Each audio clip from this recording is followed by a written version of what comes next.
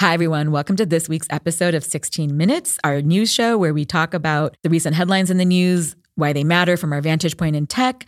I'm Sonal, and this is episode number 13, which is very symbolic given it's Halloween week here in the United States. And this week, we're covering two very interesting headlines. One is the OK Boomer meme, and that's not necessarily news, so we'll get to why we think that is news. And then the other news item is about online fraud happening and potential money laundering happening in gaming transactions and trades and what's hype, what's real there. But first, let me quickly summarize the news before I introduce our A6NZ experts. So here's the news. The New York Times recently shared a piece written by the wonderful Taylor Lorenz about the OK Boomer meme. And she basically shared how thousands and thousands of teens are responding through video remixes, art projects, photos, even carving into pumpkins because it's Halloween week, saying OK Boomer, a line that is perfectly blasé but cutting, as Taylor describes it. And what they're reacting to is that there was a viral video clip on TikTok posted with the caption, "Mom, can you pick me up? The old art teacher is going at it again." And it featured an older man in a baseball cap saying, "The millennials and Generation Z have the Peter Pan syndrome. They don't ever want to grow up." And then he goes on to a bit of a rant about how they think their ideals will somehow translate into adulthood, etc. So anyway, that's what's going on. That alone, however, is not news. What is news is that the people reacting to this meme have started creating and selling merchandise, from custom t-shirts to phone cases to stickers to bed sheets and more. And they're basically monetizing their protests in a system that they think is rigged. To quote the New York Times article, they're upset because they believe that everybody in Gen Z is affected by the choices of the boomers that they made and are still making, and that those choices are, quote, hurting us and our future. And they're really frustrated by it. So that's a summary. Now let me introduce our A6NZ experts. General partner Connie Chan and Darcy Kulikan, also a partner on the A6NZ consumer team. I invited you guys on because this touches on so many things, from this idea of memes to merchandise, to TikTok, video, to the future of social. Why don't we talk about what's going on here? Well, I mean, I think it's huge news, especially if you think it's a function of a bunch of things. One, like, people underestimate how entrepreneurial Gen Z is in general. I know people in high school, they make slime and they sell it at school and they make money and they buy sneakers. And there's like this huge criticism from their parents' generation saying like, oh, these kids are buying these expensive things, and they don't realize these kids are paying for it themselves. Well, the rant is that, oh, these kids think their ideals will somehow translate into adulthood, but that is actually a very adult thing to be able to sell something and make money. I also think it's interesting, like, how this is just one reflection of how memes can be monetized. Like, memes are really just short bursts of culture, right? And now you're seeing how those memes can turn into clothing. It can turn into tons of sales for songs and music labels, right? And artists. And so memes are actually great ways for brands to even think about how to tell their authentic story or how to get in front of customers in a unique way. There's also this other point, which is this idea that traditionally social media, whether like you had a YouTube channel or something like that, it was monetized through ads, but now it's monetizing through different ways. And it's the idea of actually like generating these kind of, social phenomena type things and then monetizing it through merch is like a very Gen Z type of thing that's happening. I actually want to probe a little bit on this whole meme to merch aspect of it. So what's kind of interesting here is someone quoted saying that they're monetizing the boomer backlash as their own little form of protest against a system they feel is rigged. Yeah. So I think that's kind of funny that they're doing it in that way, and also kind of great that they're making money off of it.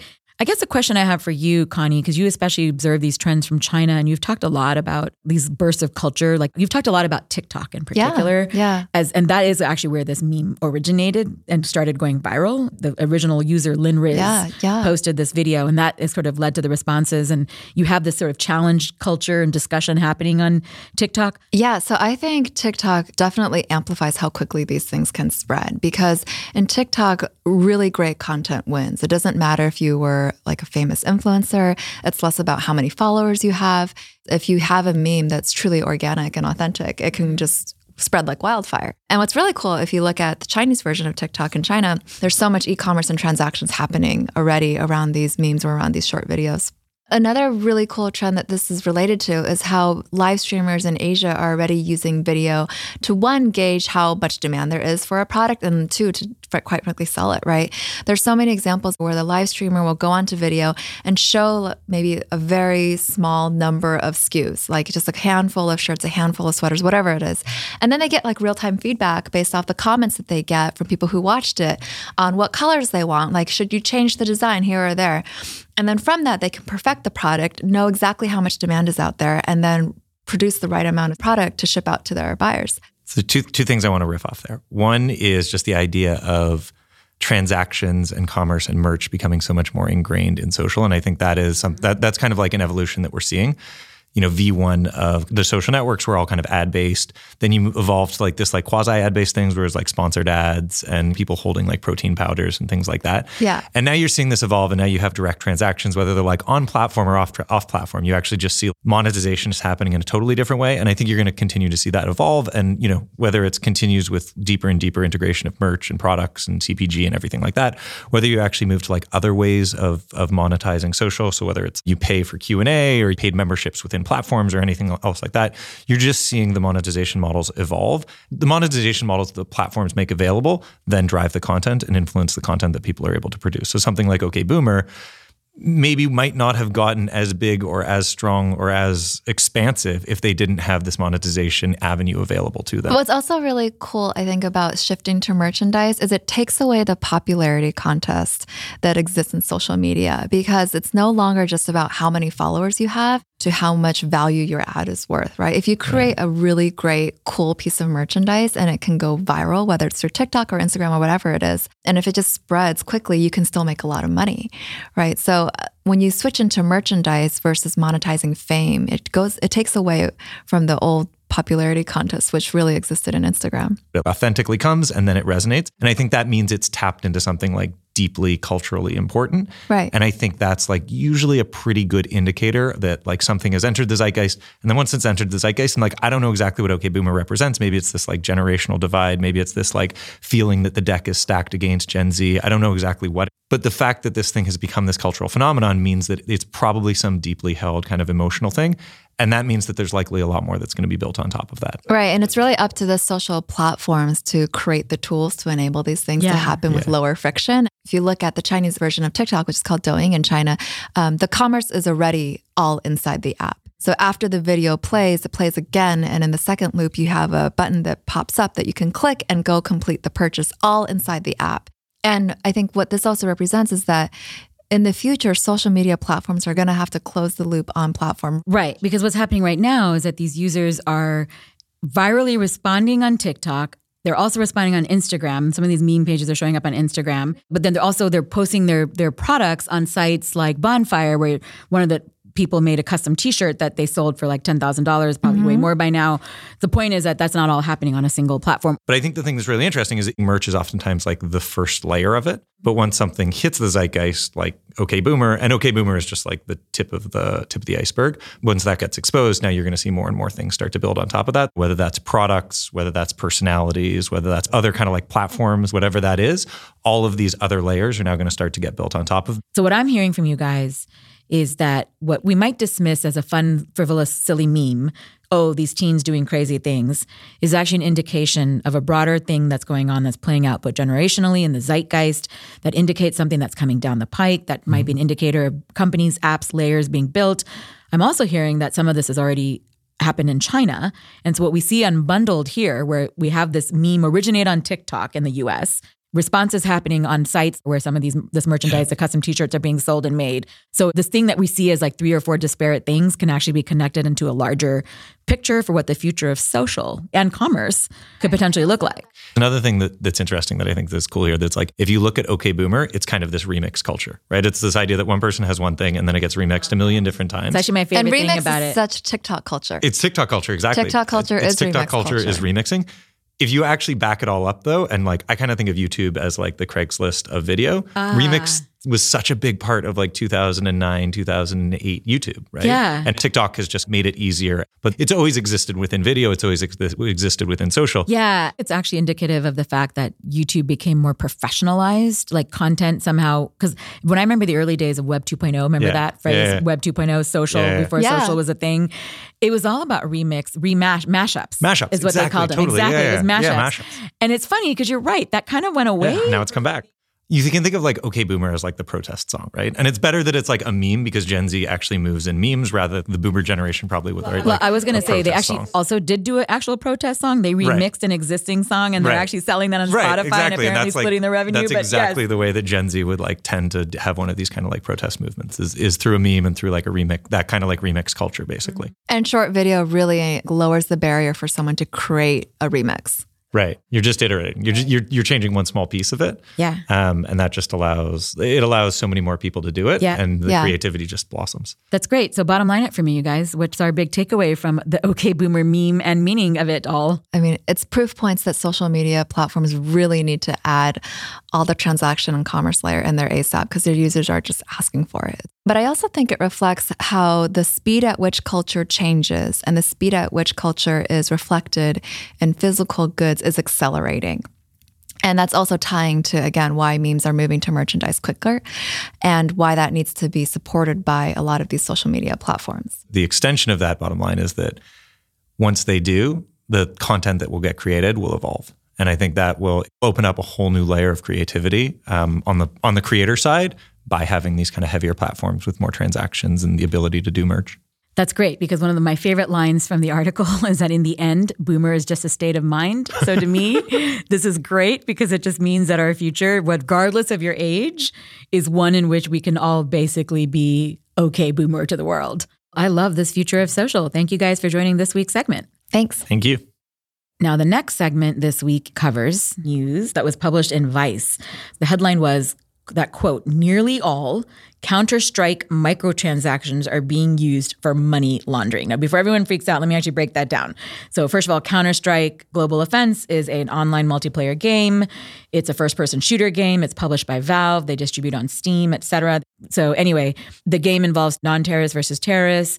And one of the key economies in this game, and this is why this is so interesting, is that people used to be able to trade container keys. So basically in the game, you have these cases that contain weapons and upgrades and auxiliary items you want in the game, and you have to buy keys to open those containers. And so now players will no longer be able to trade those container keys between accounts because apparently worldwide fraud networks have recently shifted to using these microtransactions to liquidate their gains. So at this point, nearly all key purchases that end up being traded or sold on the marketplace are believed to be fraud sourced. So I'm going to introduce our A16Z expert, Joel De La Garza, former CSO, Chief Security Officer, and heads up A16Z's security operating function. You're a regular, unfortunately, on this show. Welcome back. Can you help us demystify the hype from the reality on this news? Yeah. I think that the headline kind of grabs you with the claim that there's this money laundering conspiracy in Ring, and immediately you focus in on thinking that perhaps it's some international terrorist organization or there's some kind of big organized criminal syndicate that's operating behind this. But I think actually what's happening here is a problem that's been around for a very, very long time. And it goes back to kind of the beginning of e-commerce and online sort of activity. From the very beginning, credit card databases were compromised. I think probably 2 days after the first online store started taking credit cards, people started stealing credit cards and selling them. And so the challenge that a lot of the bad guys have always faced is that the credit card companies and most online retailers have been very good about not letting you go directly from a credit card to cash. And that's sort of the business problem that the fraudsters face, which is that if you're a fraudster and you're out there collecting credit card numbers, you actually build up a sizable amount of working, valid credit card numbers with all the information you need to use them. The challenge is actually using them. Why is that so challenging? If I were a fraudster, I would just go and say, hey, I want to buy a car. I'm going to buy a car and that's that. I'm going to buy a fancy dress and that's that. And I move on. Because for most established marketplaces, you encounter this usually day one when you turn on your business. And they've solved that. So you can't just go buy a car and a credit card. You mean the companies have put protections in place to make sure that people can't just do this? This is a known behavioral pattern for retail. People know how to deal with this. And it even got so bad that people were going after frequent flyer mile accounts. So I would get your United account, I would liquidate your points, I would get some merchandise, I'd have the merchandise delivered, and then I'd sell it, or I'd get gift cards, right? And so this is a known sort of activity, and apparently what it looks like happened is that, the folks making this game have implemented their own marketplace that allows the ability for people to transact.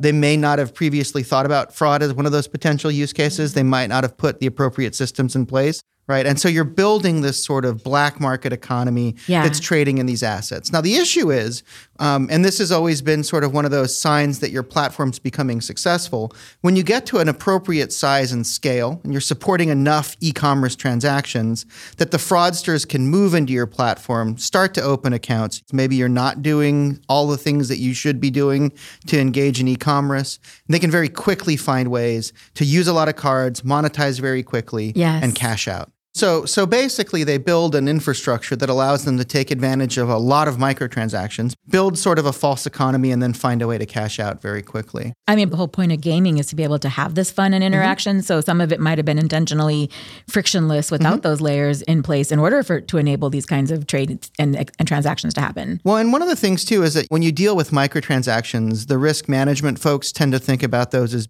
it's a small amount. It's not a huge issue. Like, we can eat a little bit of fraud here because it doesn't matter. Yeah. But everybody always underestimates the capabilities of your advanced fraudster. I'm sure that some of these fraudsters were gamers. They saw this thing come on and they had a great idea. And they built some sort of automation that gave them the ability to very quickly utilize stolen credit cards, buy these virtual merchandise, virtual items, and then trade amongst themselves and then have some kind of a cash out. So what I don't know, though, is what is the scope of this problem precisely because it's microtransaction? Is it like a big problem, a small problem? From the article as it was published, we don't really know how big of a problem this is. You know, it could be a $10,000 problem. It could be $1 million problem. It could be a $10 million problem. The company didn't reveal it in their post. We don't know. Correct. I mean, I'll say for me, one of the big takeaways is we did a podcast recently with Kevin Chu of Forte and Chris Dixon. And one of the things we talked about was gaming economies and the importance and need for the evolution of gaming economies. To me, what this shows, in this case, illegitimate, it started off legitimate though, the trading, is that there's a need and an appetite for people to transact with each other. And so I often wonder to myself if something like crypto would actually bring a more auditable way to track these things and actually solve these problems, in particular when it comes to such microtransactions. But what I'm hearing from you is that this problem of fraud rings is as old as time, and they're just going to keep going to new pastures. As long as there's stuff to steal, there's going to be thieves. Okay, so bottom line it for me, Joel, how should we think about this then? So bottom line, from a security community perspective, like everyone who's worked in this business has dealt with this problem in some form or another. And so there's always just this kind of like morbid curiosity that's popping up now in e-gaming, right? I think your average consumer doesn't need to be too concerned about this. You know, your credit card companies are really good about making users whole if their card gets defrauded.